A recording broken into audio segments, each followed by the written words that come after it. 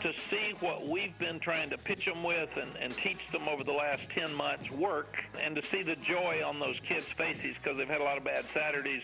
It was just a little overwhelming for me. I never like to cry in public. I'm a crier anyway. I cry at the national anthem when we start the game. I cry at everything.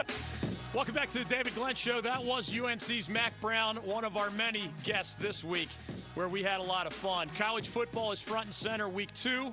NFL football is front and center as we are halfway to Margaritaville with our statewide audience. And we have lines open for the first time in 60 minutes. Remember, Free for All Friday allows you to steer the ship. A question, a comment, a complaint, maybe something during the week where our lines were jammed. We created Free for All Friday to allow for fewer busy signals and more of your participation on our statewide platform. Chris Myers of Fox Sports is on the TV call for the Rams at the Panthers. I promised one thing on that game. As we come to your calls, intern Will is taking those at 1-800-849-2761. He is a rising star of the intern world, representing William Peace University. Be nice to Will when you dial us up. Questions, comments, complaints, predictions, or requests for those things from me, 1-800-849-2761. What will you be watching most closely and importantly about the Carolina Panthers as they try to get off on the right foot in their pursuit to get back into the playoffs? David Tepper knows that Ron Rivera and Cam Newton, as a pairing head coach and quarterback, have been to the postseason 4 times. David Tepper knows that they went all the way to the Super Bowl in Cam Newton's MVP year. But David Tepper knows that the only year he was the owner after Jerry Richardson stepped aside, they didn't make the playoffs. And Cam did get hurt. And the offense came undone. And they did not look good in the second half of last season. David Tepper is watching Ron Rivera. When he has Sean McVay, 33 years old, coming to town, do you know what any owner would see? I know that I have a reliable, quality head coach in Ron Rivera who does all the right things in the community, who is an A-plus representative of our brand and franchise, who is wonderful with the media, who has the respect of his players and that locker room at all times as a former player in the NFL and as a very successful defensive coordinator before he got the top job. But is the honest answer to the question that my guy, if I'm David Tepper, is the honest answer, do I have one of the greatest difference makers among head coaches in the NFL? No, not yet. We know Bill Belichick is the ultimate one for the New England Patriots. And through 2 years, even at the age of 33, Sean McVay is a difference maker. Again, better winning percentage in the regular season. He's only been there 2 years, so that number's likely to come down a little. But winning 75% of your games as a guy at 33 years old, that's about as good as it gets, okay? McVay, so far, difference maker. Belichick, handful of others, difference maker. Ron Rivera, I would argue, well above average, but Ron Rivera is being evaluated by his owner, just as the franchise quarterback, Cam Newton, is being evaluated, not as much for how good is he when he's rolling. We saw that in 2015. He's the MVP when he's that good. But how is his shoulder after another surgery? How is his health overall after the preseason foot injury? Because Cam, given how much he puts his body at risk, can either be the dual threat quarterback that can get you the tough yards, in part because he has that big body, and lead you to great regular seasons and even playoff victories. We don't have to imagine that 9 years in. We saw it with our own eyes. We've seen what Ron Rivera can do. They've made the playoffs 4 times in 8 years. But if you're the new guy, David Tepper, you're watching your head coach that some describe as on the hot seat. You're watching your quarterback mostly for health reasons, and you do not want to go 0 for 2 as an owner when you came from the Pittsburgh Steelers organization as a minority owner there.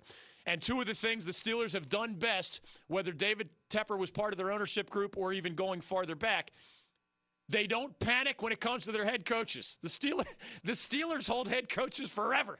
They've had like 3 in the last 50 years or something insane like that. 3! Some franchises go through 3 and 5 years.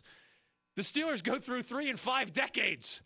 So he's not going to panic, but he's also an incredibly successful $13 billion hedge fund owner who probably had to make some quicker, more difficult decisions in that walk of life as well. He is not going to watch the Saints as a preseason favorite cash in again under Sean Payton and Drew Brees, or maybe the Falcons, 2 playoff trips out of 4 under Dan Quinn. Maybe they're back in the postseason. As Tampa now has Bruce Arians, David Tepper does not want to see the Panthers continue a slide after a 7-9. Doesn't mean all hands are off deck if you lose to the Rams. The Rams are one of the preseason favorites in Vegas. But the Rams have a Defensive Player of the Year guy in Aaron Donald, who's going to be tough for this new offensive line to deal with. The Rams have a, when healthy, best in the business running back in Todd Gurley from the great state of North Carolina. Mysterious physical issues led to a limited role and at times just being on the sidelines for the Rams late last year. Sean McVay says he's ready to go. No limitations. We'll see if that's true. If it is true, you got to deal with a talented young quarterback in Jared Goff, one of the best running backs in the league in Todd Gurley, one of the best defensive players at any position in Aaron Donald. That is a tough opener. Look at the rest of the Panthers' September schedule, and if you're as confident in the Panthers as I am, you can picture a 3-1 record. The Rams game would be, to me, the closest thing to a coin flip. I think the Panthers are better than the other 3 teams on their schedule this month. I think that the Rams are the better team, but the game is in Charlotte. A slight underdog at home is essentially a coin flip game. It's not like the Panthers have anybody to be afraid of. Their front 7 is really good, and they're healthy right now, assuming that Cam's green light is truly a full, close to 100% green light. They're healthy. Greg Olsen doesn't have foot problems right now. Christian McCaffrey is young and vibrant and ready to go at running back. We'll see what they get at wideout. We'll see how the reconfigured secondary looks. Those are among the things that I'll be watching, but it starts with, is Cam really healthy, right? His arm, his shoulder rather, and his foot. Is he really healthy, or is he out there because he thinks 80% of Cam Newton is good enough to get it done? That would not be wise. The second thing I'd be watching is, how do the lines look? I think the Panthers can be dominant in the trenches with Gerald McCoy on board next to KK Short, in front of Luke Kuechly. That's a heck of a front 7, or I guess the way they're doing it now, the 3-4. 3 linemen, 4 linebackers sometimes. Brian Burns, the rookie, looks like a promising pass rusher. How do the fronts look? There are new guys on the offensive line blocking for Cam and Christian McCaffrey. There are some new faces in that front 7 on defense. The Rams provide the ultimate litmus test for both of those lines because of Todd Gurley running at you and because of Aaron Donald trying to stop you and disrupt that offensive line. What will you be watching most as the Panthers host the Rams? That is one of the better matchups of the NFL weekend that awaits us. 1-800-849-2761. David is in Catawba, North Carolina. We love calls from Catawba. You are next on Free for All Friday. Go ahead with your question, comment, or complaint. Yeah, how you doing? I'm doing great. My call. Sure, man. Yeah, I couldn't agree with you more on Carolina just real quick. I'm 100% with you, but I'm going a little off rail there. Yeah. Talking about Antonio Brown, I turn on going into work this morning and I hear, the possible suspension and this and that.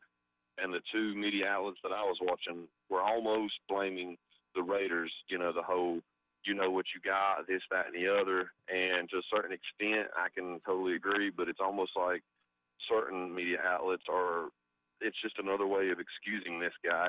If you give a guy, let's say your child, a second chance, right? And this is his second chance as far as team is concerned.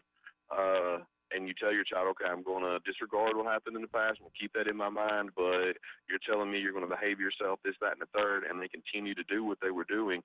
That's not your fault. That's the child for not being able to discern right from wrong at that point. This is not 100% at all on the Raiders. This is a man that's immature, been told was immature, and continues to follow that path of, I'm going to do what I want to do no matter what. And it's just sick, really, in my mind, just to watch how he's going to put up with it, because he can jump a little higher and play a little ball. AB, by the way, is 31 years old, right?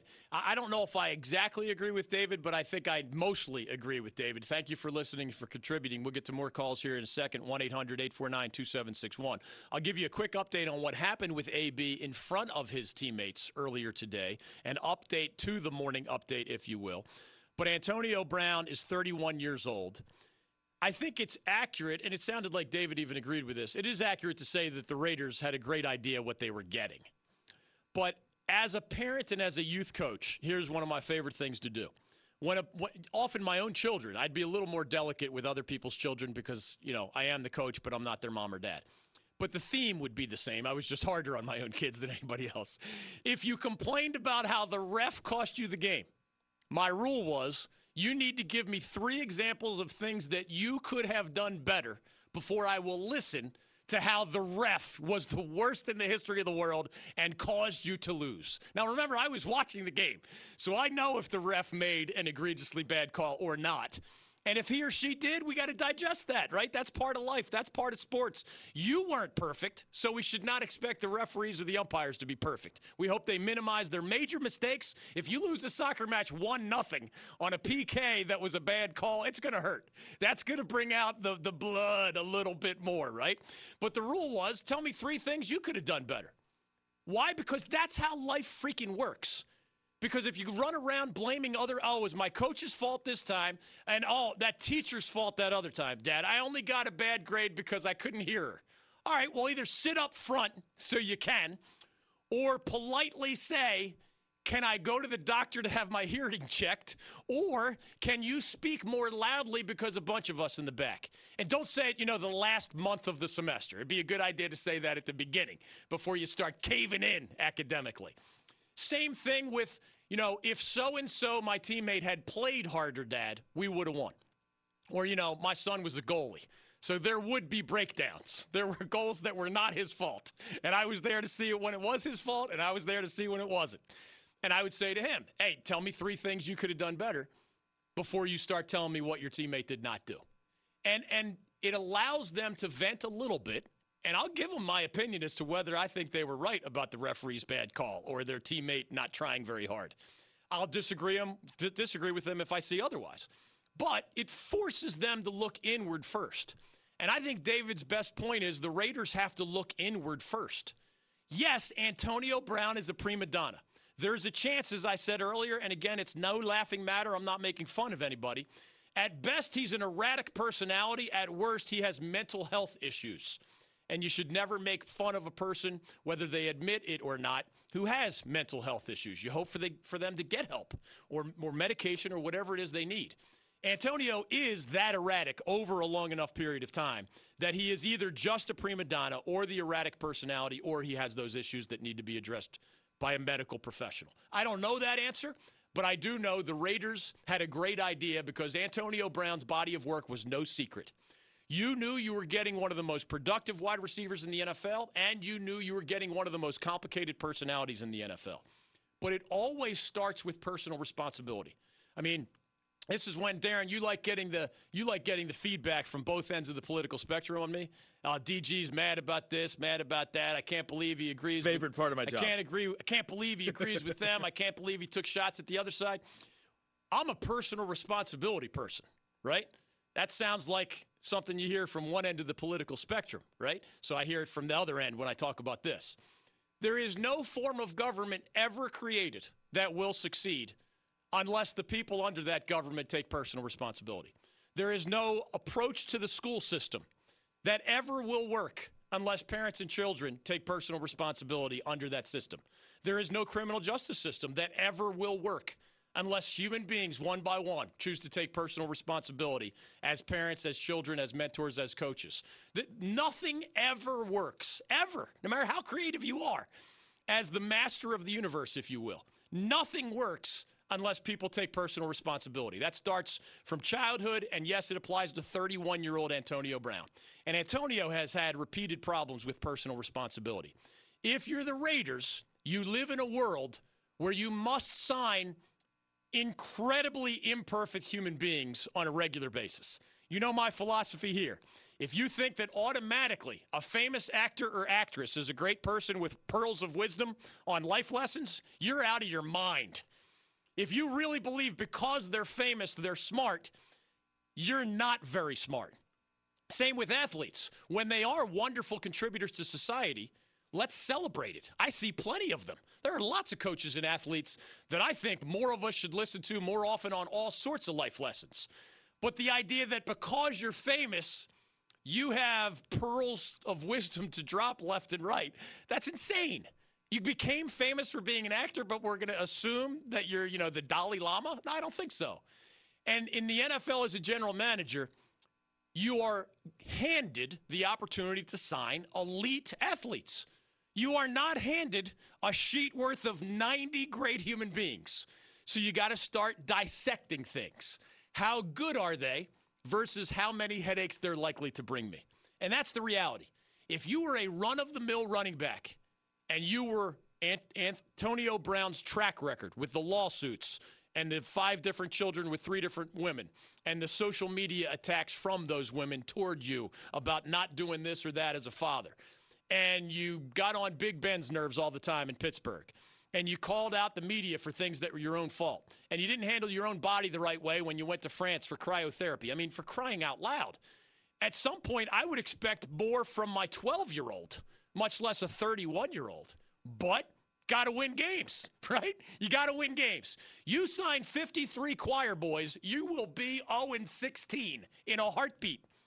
So it's a matter of blending.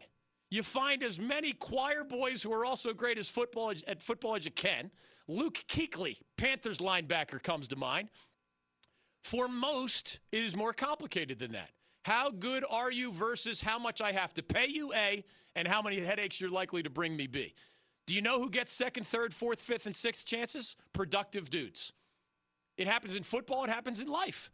If they're your best waiter or waitress and they're occasionally too hungover to come to work, but a chunk of your business loves seeing them there, are you really going to fire them? Or are you going to give them a benefit of the doubt that a lower producer would not get? Now, you might have your own approach to such things, and there's no single way that always works. But in the NFL, this is how it works. Vontaze Burfict, erratic linebacker, is with the Raiders.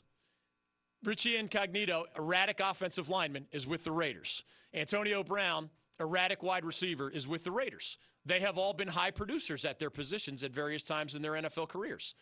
If they were as complicated as their stories are, and look them up, I mean, they're 3 of the most complicated players in the entire NFL right now, and they've all ended up in Oakland. To a degree, the Raiders do deserve that blame for what you've signed up for. But it has to start with the misbehaving player. And the update with Antonio Brown is he did apologize in front of his teammates. It was, according to Josina Anderson of ESPN, quote, an emotional apology at a team meeting earlier today. He had the confrontation with the GM, Mike Mayock. That was on Wednesday. He used disparaging language toward Mayock. Mayock apparently kept his cool, saw the situation escalating, of course knows that Antonio Brown is an erratic person fundamentally, and walked away, diffusing the situation, preventing it from getting any worse. So now AB's agent, Drew Rosenhaus, is apologizing for him, including last night on national TV as the Packers were beating the Bears.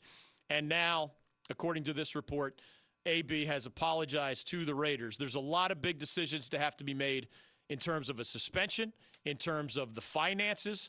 The Raiders have tens of millions of dollars directed toward Antonio Brown in the form of various signing bonuses and upcoming contract money. But he hasn't earned that yet. So these are tens of millions of dollars worth of decisions that go beyond, just whether or not you can win your opener. It doesn't appear AB is going to play this weekend. He got that letter for his fines, more than $50,000. He decided to make it public. Like, who does that? He decided to throw shade at his own organization, his employer, by making public what was a given. If you miss what he missed, you're going to get fined. So why are you going to be petulant about it? We just need better than 2-year-old behavior if we're going to get stuff done as a country, as an NFL franchise, or anything else. I'm not big on the 2-year-old temperaments at any office or in any sport.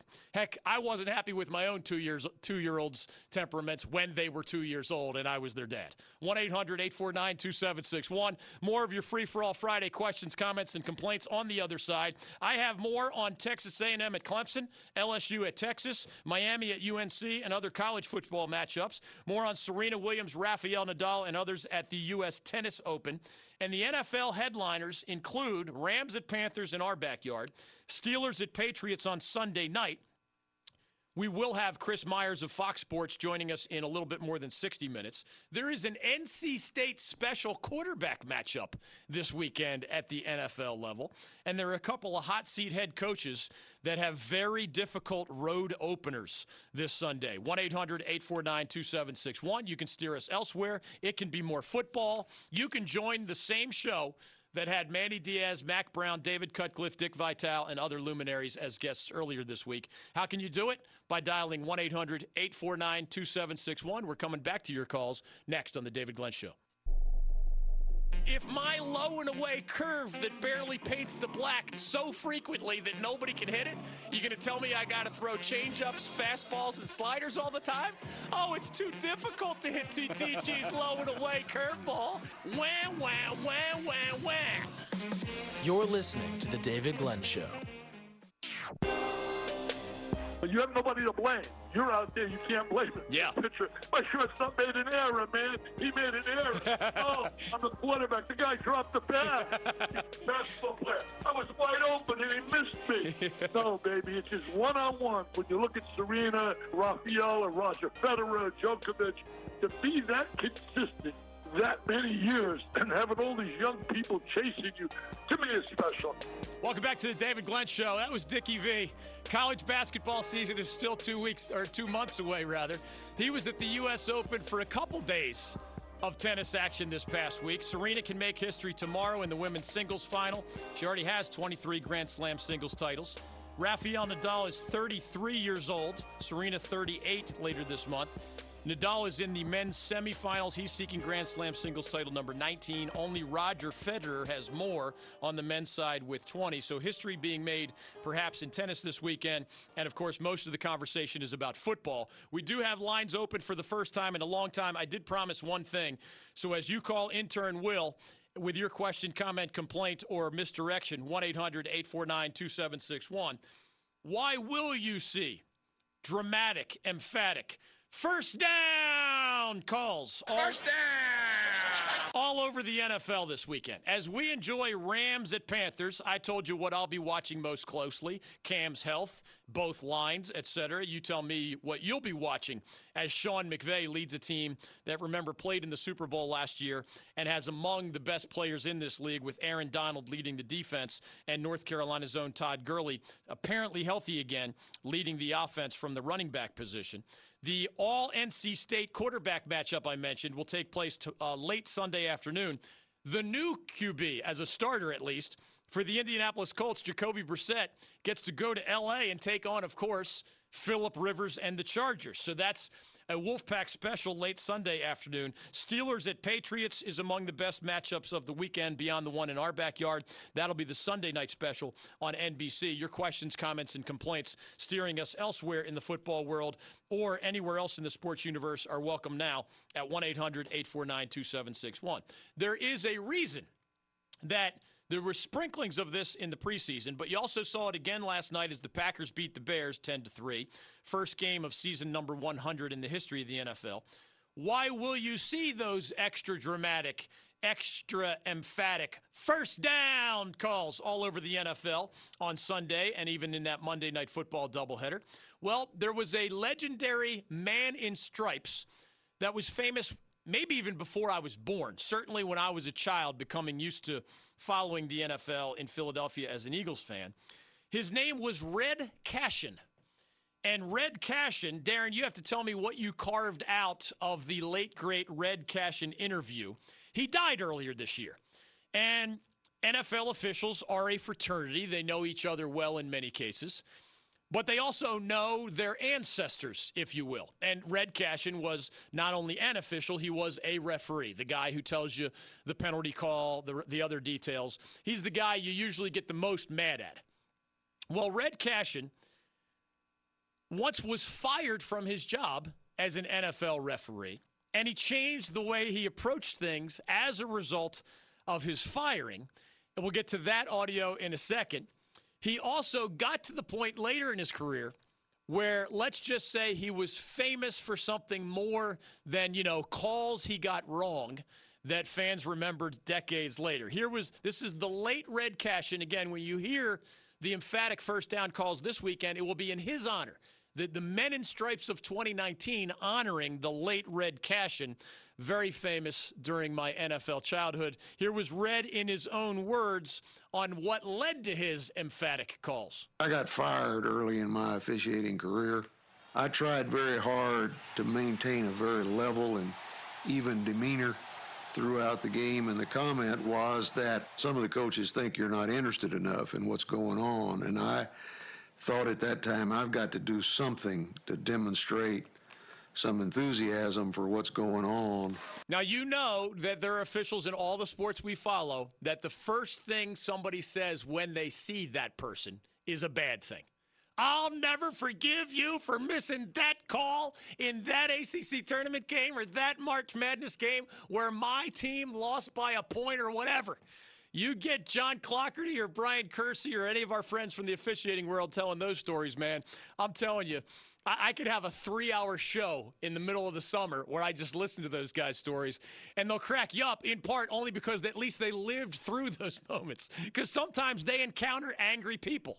Well, Red Cashin, I'm sure, had his share of missed calls and angry fans in the aftermath. But it got to the point that his first down call was so well known that he would hear positive things as he toured the country in his work as well.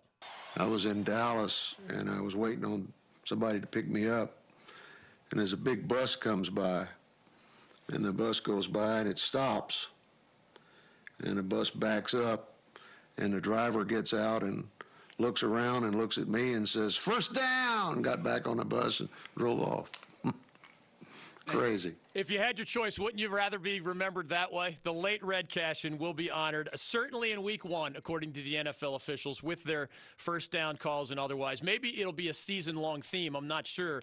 But as we come back to your calls, 1-800-849-2761. Do you have a little Red Cashin compilation? As we celebrate your dad, Gary Vaught's birthday today, Darren, would he know Red Cashin? Do you know? Yeah, no doubt about it. He would. Named one of his sons Dallas, for crying out loud. Yeah. You had to watch some NFL back in the day. All right, what's your Red Cashin compilation from back in the day? First down! First down! First down! First down! First down! Round! First down! You know the Field of Dreams, if you build it, they will come? Yep. This is the DG show, Free for All Friday, halfway to Margaritaville. When you hear it, you will know.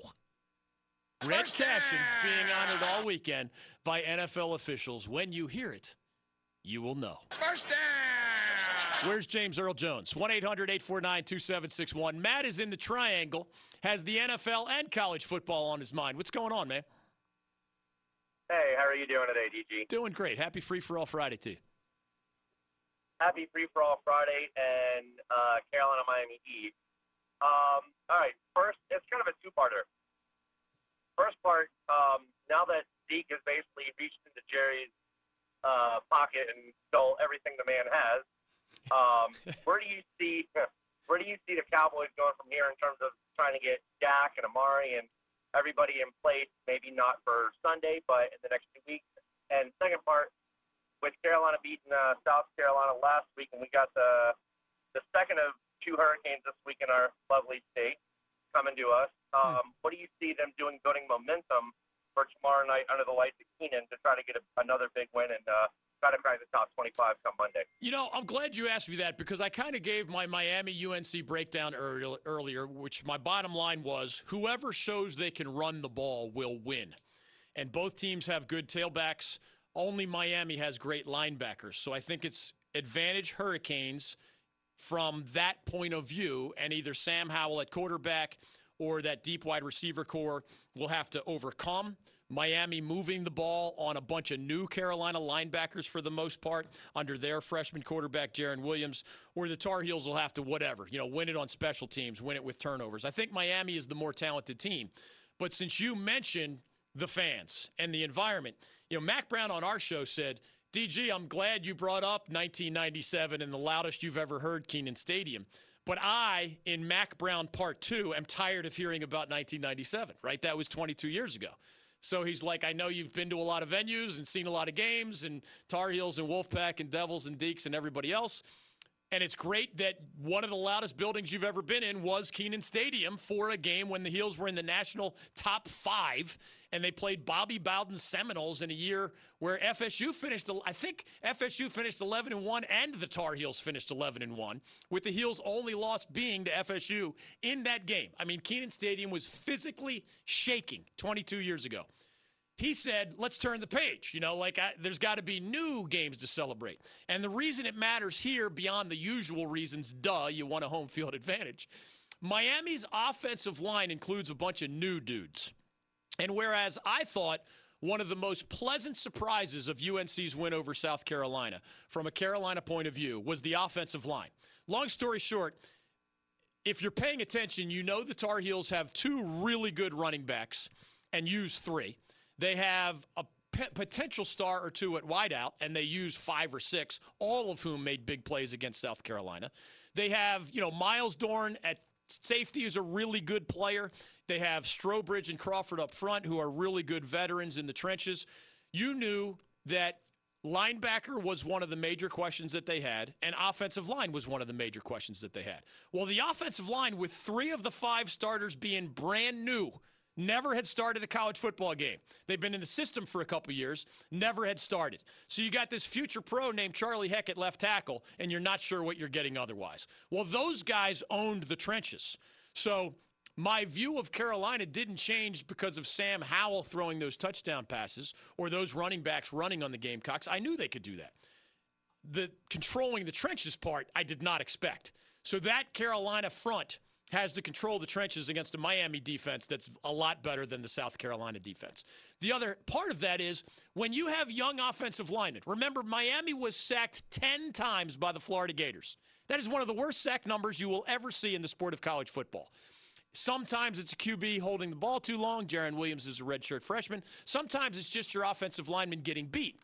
Well, with offensive line being the weakest link in the Miami chain, the Tar Heels have to exploit that. How do you exploit it? Well, they're not the greatest pass rushing defense. I don't see a Lawrence Taylor out there, right? So they have to at least try to beat their man, try to get to Jaron Williams. That part is obvious. But what did Miami's young offensive linemen also struggle with in a neutral site game? The snap count.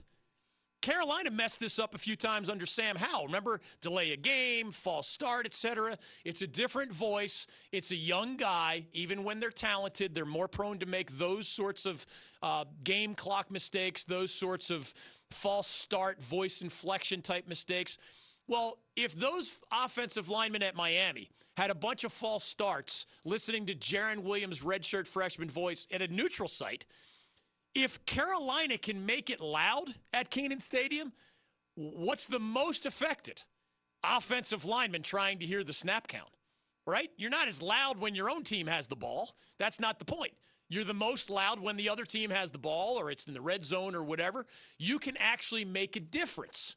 Now, I'm not expecting something as loud as I heard 22 years ago when Mack Brown and the Tar Heels played Bobby Bowden and the Seminoles. That, to me, all these years later, is the loudest I've ever heard a football stadium in this state, college, high school, or pro. The loudest, at least that I was there in person for. I don't expect that. But redshirt freshman quarterbacks don't tend to like 50,000-plus people screaming, right? And young offensive linemen who already have enough trouble with the snap count don't like that stuff either. The fans can actually contribute in ways that I don't think Mack specifically mentioned. He talked about it more broadly. What was his request to our statewide listener audience, Darren? He wants them in their seats for 7:30. Right. In their seats. 8 o'clock kick. Carolina at times has an infamously late arriving crowd. They're not the only ones, but they have that reputation. And parking is so weird for some that it takes a while to get over to Kenan Stadium. After you come to see us on Franklin Street, 4:30 to 7:30, big tailgate tour.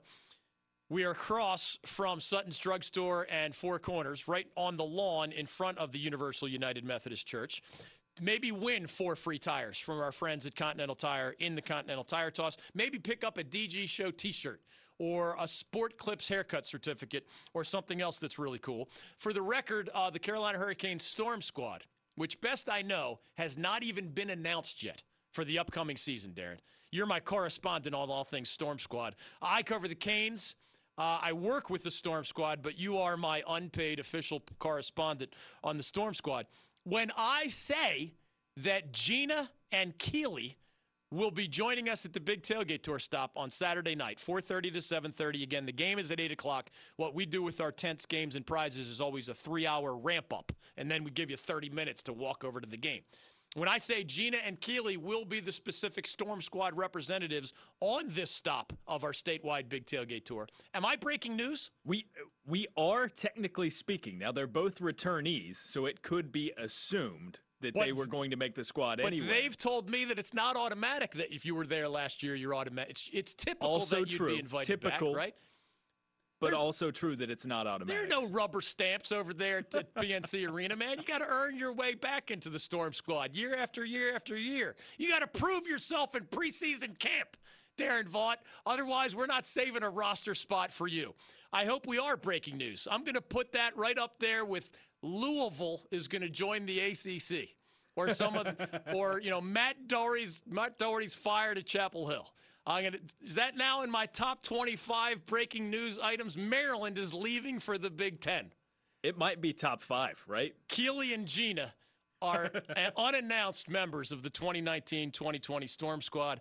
When you need to find the place for that kind of insider information, you know you can always count on us here at the David Glenn Show. 1-800-849-2761. Back to your Free-for-All Friday phone calls next.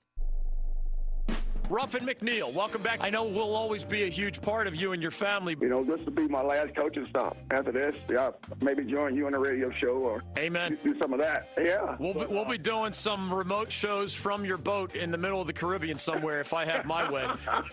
You're listening to The David Glenn Show.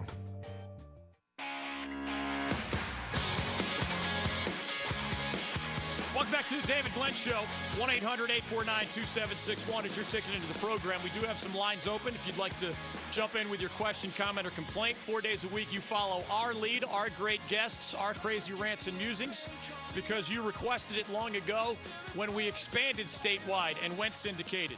And you got tired of busy signals. We created Free for All Friday that allows for fewer guests. Chris Myers of Fox Sports will be on the TV call for the Rams at the Panthers in NFL action on Sunday. We have college games worth watching all weekend long. You can be next with your question, comment, prediction, or complaint right now at 1-800-849-2761. That is your ticket into the program. One of the things I love about being in this state, Darren, you're from Virginia, I'm from Pennsylvania, we've lived in other places. Being in our state, if you and I had this show in Alabama or Mississippi, we, of course, would have to be careful about the course of the hurricanes. But we would also have to worry about being allowed to talk about NFL football games. Right. Our audience would be overwhelmingly interested in college. There is no NFL team based in those states. And if we had bosses, if we had program directors, if we had to take, from on high the lessons of the talking points of the day, and we don't have that here at the David Glenn Show. We kind of have a level of autonomy enjoyed by very few others in our industry. If we were in such situations in a big city like Philly or most other pro sports first towns, we would have eyes rolling at us every time we focused on college football. And in Alabama or Mississippi or Kentucky and a lot of other places, we'd have eyes rolled at us whenever we tried to direct the attention and conversation to the NFL. To me, the state of North Carolina has for a long time been one of the greatest blends of college football and pro football, or more generally, college sports and pro sports that the entire nation has to offer. I've lived in Miami. It's overwhelmingly pro unless the Canes are relevant in college football or something else crazy happens, right? I've been in Philly, grew up there. It's overwhelmingly Sixers, Flyers, Eagles, Phillies, etc. And something dramatic has to be happening in college sports. Villanova has to be winning as a Philly school the national title in college basketball, or at least challenging for that. They'll let you get away with college football playoff talk or March Madness basketball talk, but otherwise it better be mostly pro, the overwhelming majority of the time. Well, now that we're a state with the NFL and the Panthers, with the NHL and the Canes, with the NBA sort of, with the Hornets, and all these college programs that are either great in football or men's basketball or sometimes even both, we get the blend. And I bring up the blend because when I watch some of the best college football games, including this weekend, you can actually enjoy it through the eyes of an NFL fan or through the eyes of a college fan. And here's what I mean. When LSU, number 6 in the polls, goes to Texas, number 9 in the polls, that's tomorrow night, 7:30, your ABC national game. Number one, these two just flat out don't like each other. They recruit against each other a lot. One's an SEC power. The other's a Big 12 power. LSU tried to hire Tom Herman. Remember when he was the up-and-coming hot coach with the Houston Cougars of the college level? LSU didn't get him. Texas did end up getting him. Now he's in his 3rd year with the Longhorns. Won the Sugar Bowl last year, 10 wins last year, finished number 9 in the nation last year. So you got the Tom Herman angst as Ed Orgeron is the leader at FSU. They recruit against each other a lot, and some of the prospects tell stories of like one saying bad things about the other, so that gets things nasty. On top of that, LSU has a safety named Grant Delpit, first-round NFL draft pick. Texas has a 6'6" wide receiver named Colin Johnson, not Calvin Johnson. He's retired, Megatron. But similar dimensions, 6'6" and productive. He's not just on the all-airport team. He can play. Watch Colin Johnson through your NFL lenses as you wait for your Sunday afternoon and Sunday night football as a pro fan. These are 2 of the top 9 ranked teams in the country. This is a national championship picture game. LSU is favored by 6, even though the Tigers are on the road. And Longhorns fans are wondering if Tom Herman is the guy.